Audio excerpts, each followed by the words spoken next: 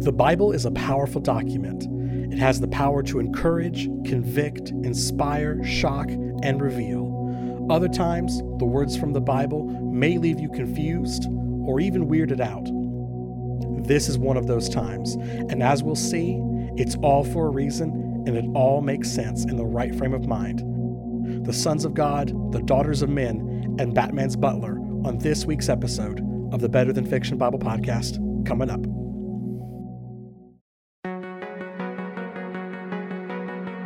You're listening to the Better Than Fiction Bible Podcast. The Bible is the most read book ever, but for many, it is merely fiction. Join our conversations as we connect the dots to reveal that the story of the Bible is not only true, it's better than fiction.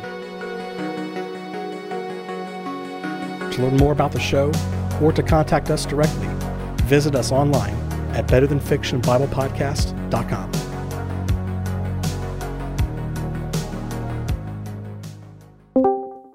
Welcome back, listener, to episode 25 of the Better Than Fiction Bible Podcast. Before we jump right into things, as always, I want to remind you that if you're not subscribed to the podcast, go ahead and take this moment right now and subscribe, like, favorite, whatever that looks like on your platform of choice. That way you will always be notified every Tuesday morning when we upload a new episode of the podcast, and through the grand machinations of the almighty algorithm, we can spread the podcast farther to a larger audience, which is always a good thing. And you can be the person who is always caught up on the podcast in your social group. You don't want to be caught being that one guy who doesn't know what's been happening on the podcast. You know, that's so super embarrassing. Well, I hope you're buckled in, listeners, because on today's episode, we're going weird a little bit. I feel like we go weird every week. That's right. But this time we're doubling down. But never on purpose. Right. This is weirder than weird. Oh, you could almost say it's a Stranger Thing. Yeah, there it is. That's good. So Matt's already stole the segue, and now Gandalf is stealing the segue. So this is Nathan Van Horn signing off from the Better Than Fiction podcast. Well, Nathan, we've already established the past couple episodes that you're just being outsourced at every turn. I'm so sorry for that. Next week there will be this like auto-tuned AI like speaking for me in the episode. So you joke, but we can make that happen. Yeah. So when we look at this passage, if you've been following along with us, you already know what we're talking about. And if you're familiar with the Bible, it's Genesis 6. It's the discussion about the sons of God and the daughters of men and the Nephilim. Whatever those are. Yeah, whatever those are. So immediately wheels are beginning to spin. There's a pastor in Alabama who listens to this podcast who's a friend of mine. And I remember weeks ago when he was listening to the podcast, he said, man, I cannot wait till y'all get to Genesis 6. I want to hear your take. So if you are a Bible reader, most likely, Genesis 6 is one of those passages where you know there is a divergence of opinions, and we're going to talk about the multiple opinions today and just how it fits together. Divergent opinions in the Bible? Surely you must jest. That's right. So even if we're right, we may not be convincing.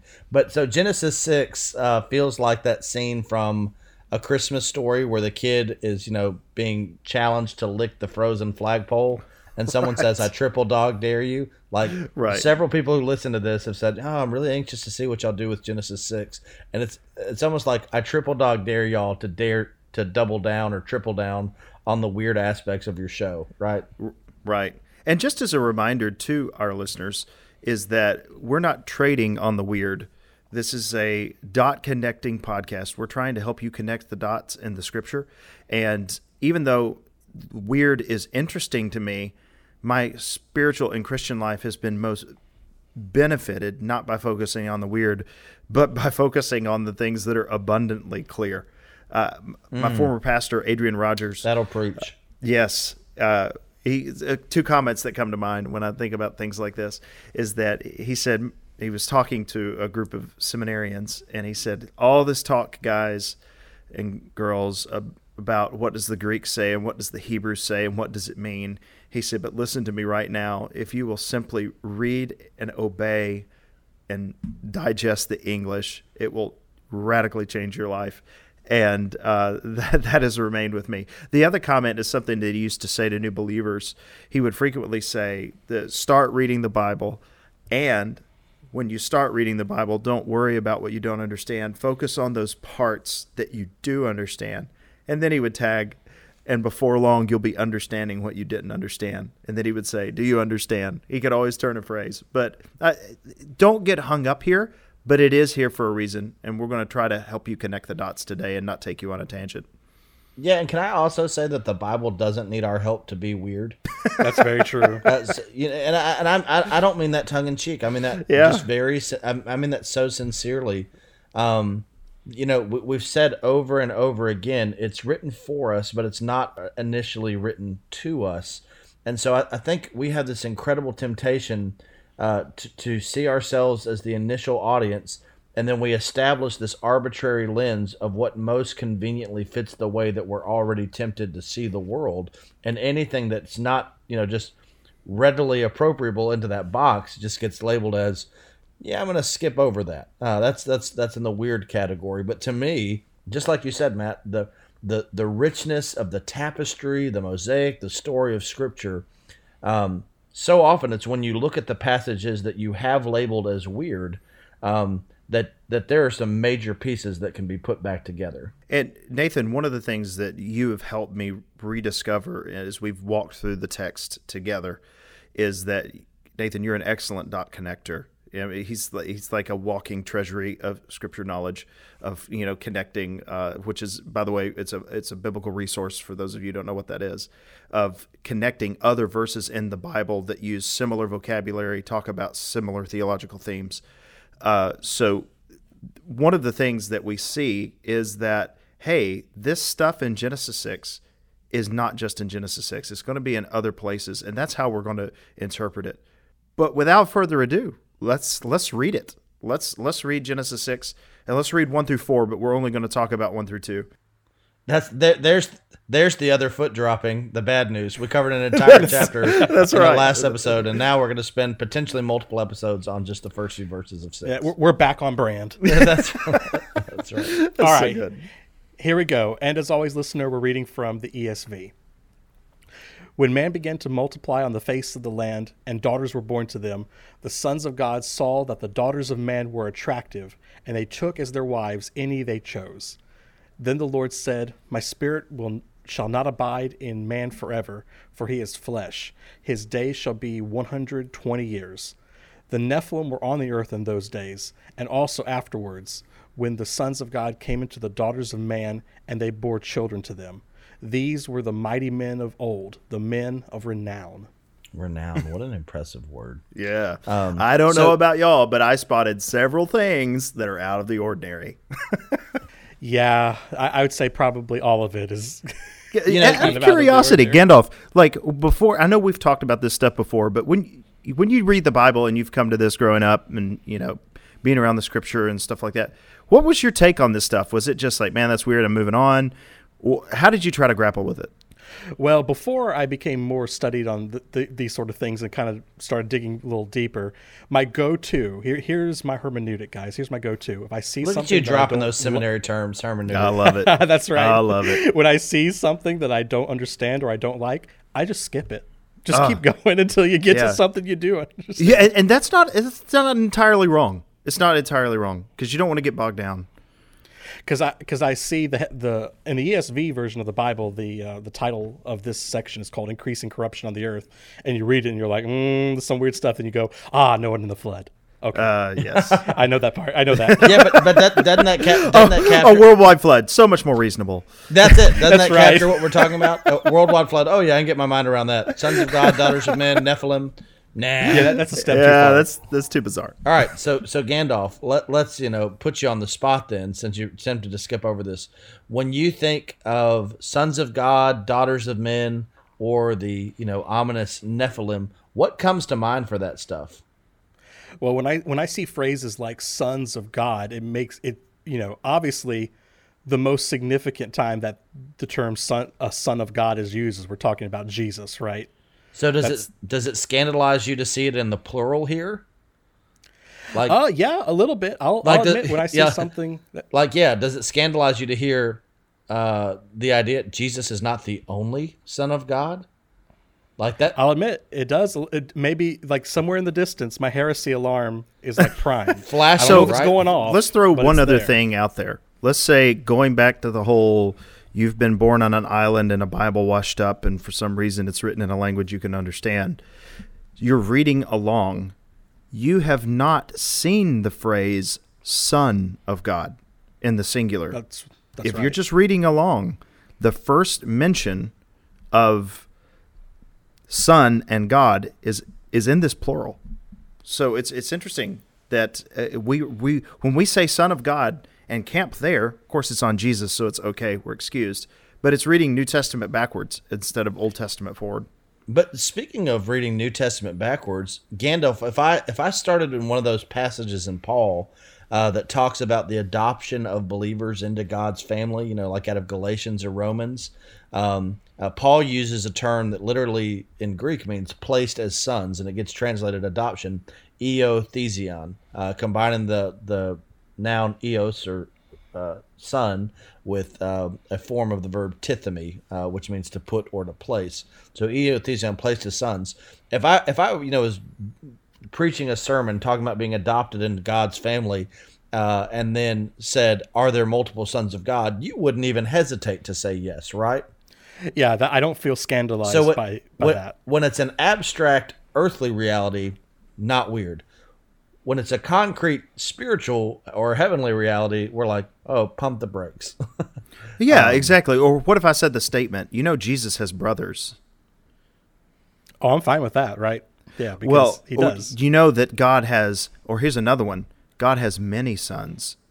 Is that a little more scandalous? Mm-hmm. Yeah. My foot's yeah. hovering over the Danger, brake now. Will Whoa, Robinson. whoa, whoa. Yeah, exactly. Like, what is going on here? He has many sons and many brothers. Whoa, what is going on here? But this is language that the Bible uses.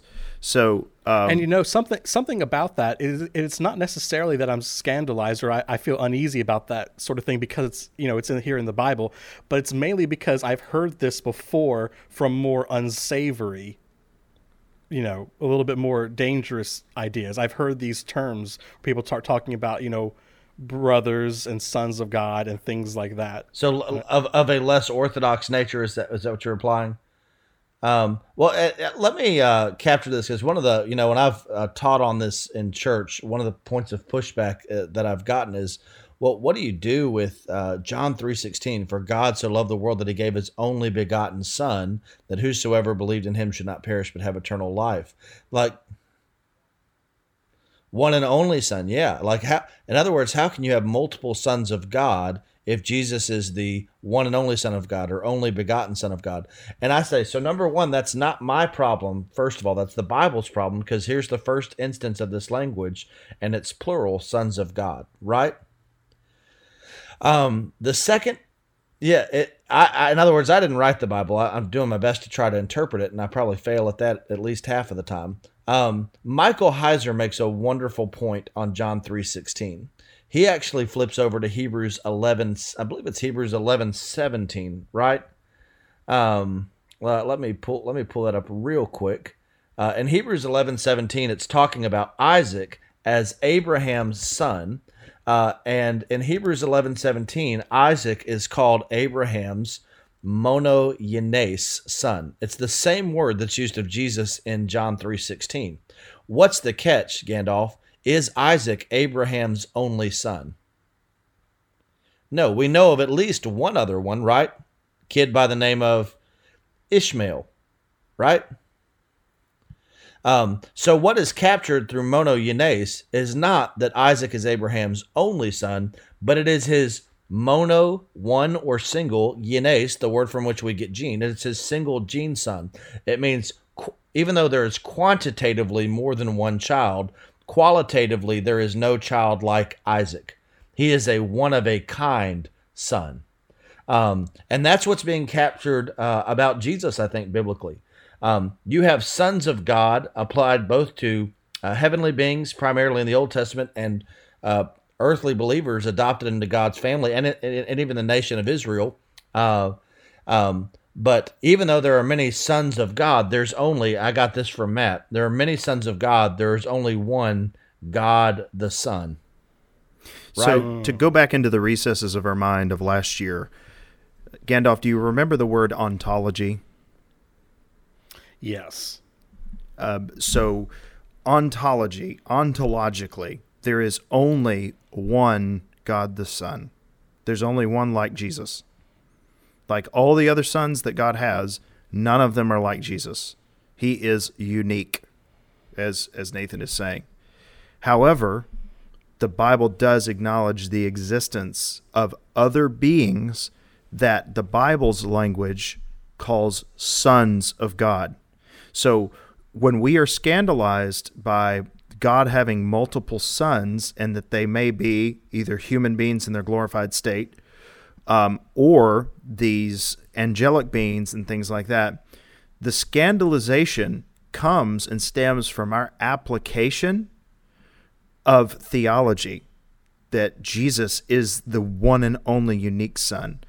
It's the way we have fleshed that out, and I think it's probably more to do with English language than anything else. It's the way we flesh that out that complicates the matter. Because I want the listeners of the podcast to hear and understand, there is only one God the Son. There is nobody like Jesus. However, the other beings that are created, the spiritual beings, as well as believers in their glorified state, are called sons of God. So it's not a false statement to say that God has many sons. And can I also de-escalate this way of putting things and saying that the language of sons of God does not necessarily connote a biological relationship. So this Correct. is not Greco-Roman mythology where the gods find partners all the time with whom they are procreating, though that is something we're getting into today.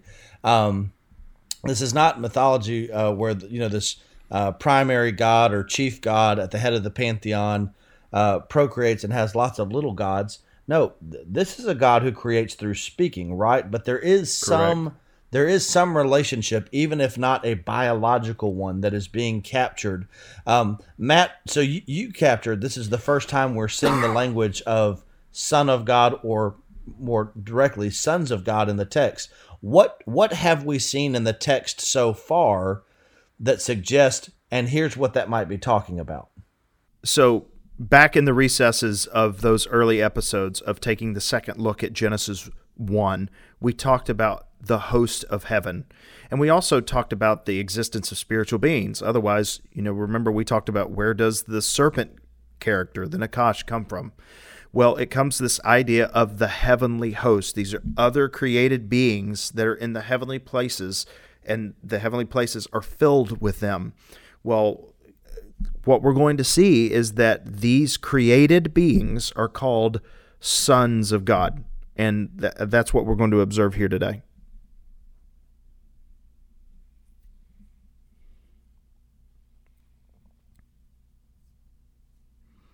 Matt, you hit the nail on the head. You're going exactly where I was going, because even though we haven't seen sons of God language, we do have little indicators about the heavenly council, spiritual beings, the host of heaven that we see over and over again in the Old Testament. And one thing that's interesting for me is we do have passages. In fact, most of our passages that have sons of God language in the Old Testament are not dealing with earthly beings. They're dealing with heavenly beings, the divine counsel that we set forth in earlier episodes. In fact, one of the passages that comes to mind for me is Psalm 89, which is such an important passage. And I love this. For who in the skies, literally, who in the skies can be compared to the Lord, Yahweh? Who among the heavenly beings, literally in the text, the sons of, and it's a weird Hebrew form, Elim, whether that's a textual variation of Elohim, but who among the sons of God is like the Lord, a God greatly to be feared in the council of the holy ones. So the sons of God being used synonymously with council of the holy ones. And awesome above all who are around him. So here's God, here's the divine council, and they are being referred to as sons of God, right? Matt, what in your mind is the most familiar place probably in the Old Testament where we see this? Well, the most familiar place is Job 1, where we read about the sons of God coming to present themselves before the Lord, and then Satan came with them, or the Satan. So also, when we read that, you get this idea of, God is there in his court, so to speak, and the sons of God go to present themselves before the Lord. And as ancient peoples would have just understood that whole heavenly court stuff, as they would have understood the sons of God to be the entourage of God. For instance, the king's court, to belong to the king's court, means that you're in the presence of the king. Perhaps you've seen the movie The Ten Commandments, or perhaps you've also seen not just The Ten Commandments, but The Prince of Egypt, and even other. You can see it in the European movies, but the court and stuff like that with the European monarchs, is that when you walk into the throne room, that there are people who are there around the throne, and those are the people who are the sons of the king. They're the family of the king. They serve the king. So this whole idea of the sons of God are these beings who are in the presence of God. They are a part of his heavenly court. And that's what they clearly mean in Job 1. The sons of God coming to present themselves before their Lord cannot be human beings. They clearly are spiritual beings because, the serpent, not the serpent, but the Satan there, who is clearly a spiritual being, is with them. Yeah, and we haven't really gone into Deuteronomy 32, and today's probably not the day for that. Right. But it's there. Yeah, when the Most High gave to the nations their inheritance, when he divided mankind, he fixed the borders of the peoples according to the number of the sons of God. And to me, that's such a key text for understanding what's going on in Job chapter 1. It's like this divine council. It's almost like this heavenly bureaucracy where God has entrusted certain portions of creation to the purview of spiritual beings. But I think that's what you see in Daniel as well, where you have like the spiritual being that presides over Persia warring with the spiritual being that presides over Greece. Even earlier in Daniel, right, when Nebuchadnezzar tosses them in the fire, and then there's suddenly the fourth man. Right. And this is not an Orthodox Jewish guy. This is the Babylonian king. And he says, right. I see a fourth guy in the fire, and he looks like a son of the gods. Right. He's not referring to a pre-incarnate appearance of Christ, at least to the best of my understanding. He's capturing, hey, there's a divine or spiritual or heavenly being in the flames with those folks. He doesn't have a Trinitarian understanding. He's a pagan. He's a pagan. I definitely did not get that from the VeggieTales adaptation, so thank you, Nathan. But he knows that something supernatural is going on there. It's not every day you walk in the flames and don't get burned. Right. It's interesting. So when we're reading about that occurrence, we have no problem with saying, oh, of course that was a divine being there in the flames with Shadrach, Meshach, and Abednego. But when we come to Genesis 6, it's like, I don't know, man. You got to be careful with that stuff. And in all fairness, I will just go ahead and confession here. When I was a kid growing up in church, early college days, just about everybody I heard talk about this passage that took a supernatural view seemed just a little bit crazy to me. And I'm not trying to be disrespectful, but it just seemed I hope not, way because now too, that's your position. Yeah, I know. Way too mythological. And now obviously I've shifted positions, but this is something that you're either, it's to hold two paths in an open wood thing, to quote Robert Frost, the two roads diverged in a yellow wood. Sorry, I could not travel both. So you're going to go somewhere with Genesis 6 because it's going to affect how you're going to interpret the rest of the Bible. Now, I'm not suggesting in order to understand the Bible in its fullness, you must understand Genesis 6. No, but it is going to affect how you interpret this, is going to affect how you're going to read the rest of the Bible. And Nathan, there's something I want you to talk about because you talked about it before the episode, and that is selective supernaturalism.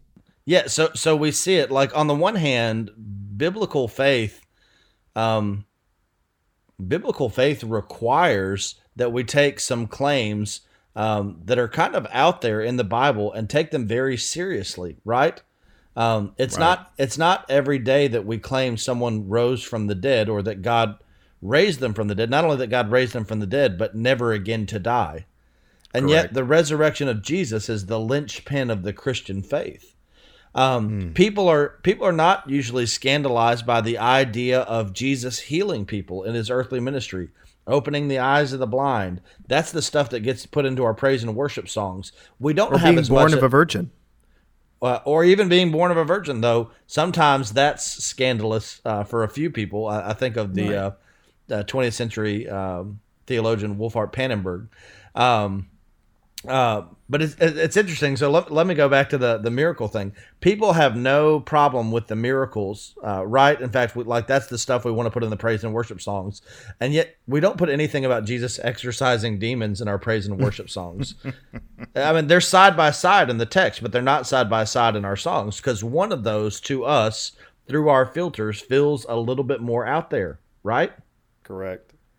And so, the text makes no distinction on the severity and of those claims concerning Jesus. The filter is not on the text end. The filter is on our end. And this is what I pick up the language of selective supernaturalism for Heiser.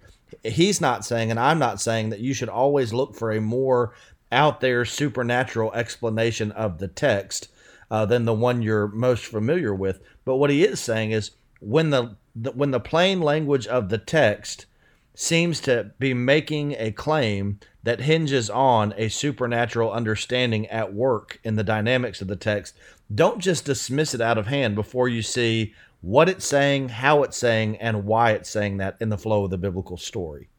Right? Right. That's a good statement. Matt, we were talking about before we recorded, just a few chapters before this, you have Genesis 3 with the serpent and the woman in the Garden of Eden, right? And Correct. So in that passage, we either have to say the Bible is setting forth the image of a talking snake, a fairy tale Bible with talking animals, so these are moral fables, or that snake language, as we looked at in Numbers 21, is sometimes used interchangeably with the seraphim, and this is probably capturing a spiritual being.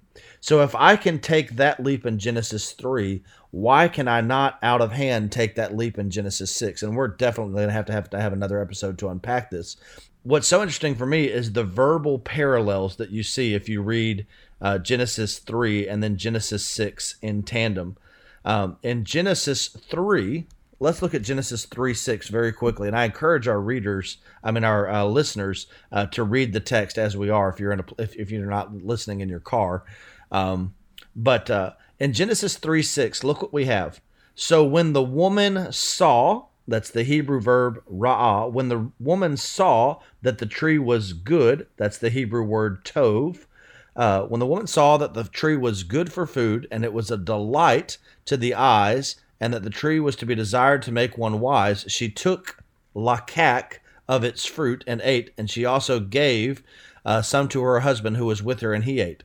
So I want to hit three words. She saw, ra'ah, that it was good, tov, and so she took, lakak. Flip right from there to Genesis 6. And look what it says of the sons of God and the daughters of man. It says the sons of God saw, ra'ah, that the daughters of man were attractive, in the Hebrew, tov. So here in Genesis 6, we see the same cluster of words that we saw in Genesis 3. Saw, good, and took. In Genesis 3, we know we're dealing with more than an earthly reality. There's a spiritual being that's leading mankind astray. Why are people so hesitant to go there with the sons of God, especially the way the term is used in the Old Testament in Genesis 6? That's a great question. And I think that there are multiple answers for that. I think the fact that we're a Western, mostly materialistic society, but if I'm honest, though, this problem started long before the Enlightenment. You have people as far back as St. Augustine that are struggling with this view. And I think there's probably, it probably exceeds the limits of this podcast to, discuss how and why there's such a hesitation here. I think there is also, and I think Michael Heiser talks about this, there is a desire to make the Bible reasonable and acceptable to people in society. And the problem with that is that you always end up giving too much away. And that's a good way to say that. Yeah. You always end up giving too much away, and then you leave holes.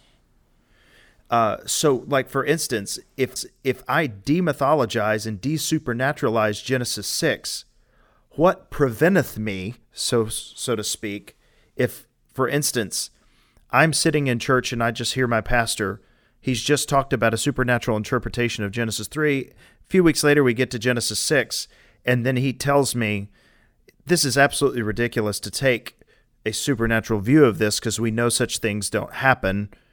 What is that? Unknowingly, what is happening? I'm saying, if you jettison one, you jettison another. Yeah. Right. We're not going to believe those. Well, there's a whole heck of a lot in the Bible that is not very reasonable, and we're about to talk about one, the worldwide flood. Yeah. But it's there. So it is not to argue slippery slope, but when you start desupernaturalizing parts of the Bible, just because they're not reasonable and we want to be accepted, man, you always end up giving too much away. Yeah, I love that take. And again, my thing is we're approaching the Bible as a story. So I at least want to do it the favor of reading it the way I would read every other story, not by reading it as what makes the most immediate sense to me, as what makes the most consistent sense within a story. And I will say this, is that you look at ancient cultures. We talked a few weeks ago about Native American culture. When you certainly look at ancient Greek culture, ancient Egyptian culture, ancient Chinese culture, when you look at ancient Mesopotamian culture for sure, everybody has this story. This is a story about when the gods intermingled with humanity. And ironically, in a much earlier episode, I posited the same question, but about the flood rather than about this. What makes more sense, that nothing ever happened and suddenly everyone just started talking about nothing, or that something happened that gave birth to a version of the story that inspired all the others? That's a good point. And just as a closing comment for me, if you think we sound weird, you're thinking correctly. And it is not weird to think this stuff is weird. Like, even though I'm accepting, and you're going to find out next week as we dole out the 3 different views, and you're going to find, for me, I land on a very supernatural interpretation. Don't think for a minute that, like, I'm just settled on it and was like, yeah, this is totally reasonable to me. It's not reasonable at all. But nor is the virgin birth or the hypostatic union or, the nature of how the Holy Spirit indwells humanity. Like, there's so much I don't understand about the Bible. And I'm not putting these all on the same level. I'm just saying it is not, you don't have to get very far into the Bible to find something that Matt can't get his head around, but can quickly explain, even though he doesn't fully understand it. So this is one of a great many things I cannot fully explain to you. By the way, Matt, you are doing a really good job channeling Doc Brown from Back to the Future. Where we're going, we don't need roads. Exactly. It reminds me of Bruce Wayne's butler, Alfred. Let's stop trying to outsmart the truth and just let it have its day. Oh. Yeah, that's good. But and again, the main thing I want to capture is, so number 1, let the Bible be weird. Right. Number 2, acknowledge that our filters of what is weird and what is not are sometimes arbitrary and inconsistent. Right. That's my big thing, because if if I will acknowledge that I am sometimes arbitrary and inconsistent in the parts of the Bible that seem weird to me, I can do a better job of letting the Bible be the Bible, letting the truth have its day, as Gandalf so beautifully captured in the words of Alfred Pennyworth, as portrayed by Michael Caine. Yes. Well, listener, if you like these conversations that we're having and you are not scandalized, but instead intrigued by the weirdness, I can assure you that next episode, just lean into it, people. We're doubling down even farther. Now it's quadrupling down because we doubled down this episode, and next time we're doing it again. Yes. So this is a dream within a dream within a dream. Very Inception. Indeed. Well, that's it for this week. Thank you for listening, and we look forward to seeing you next week. Bye. Later.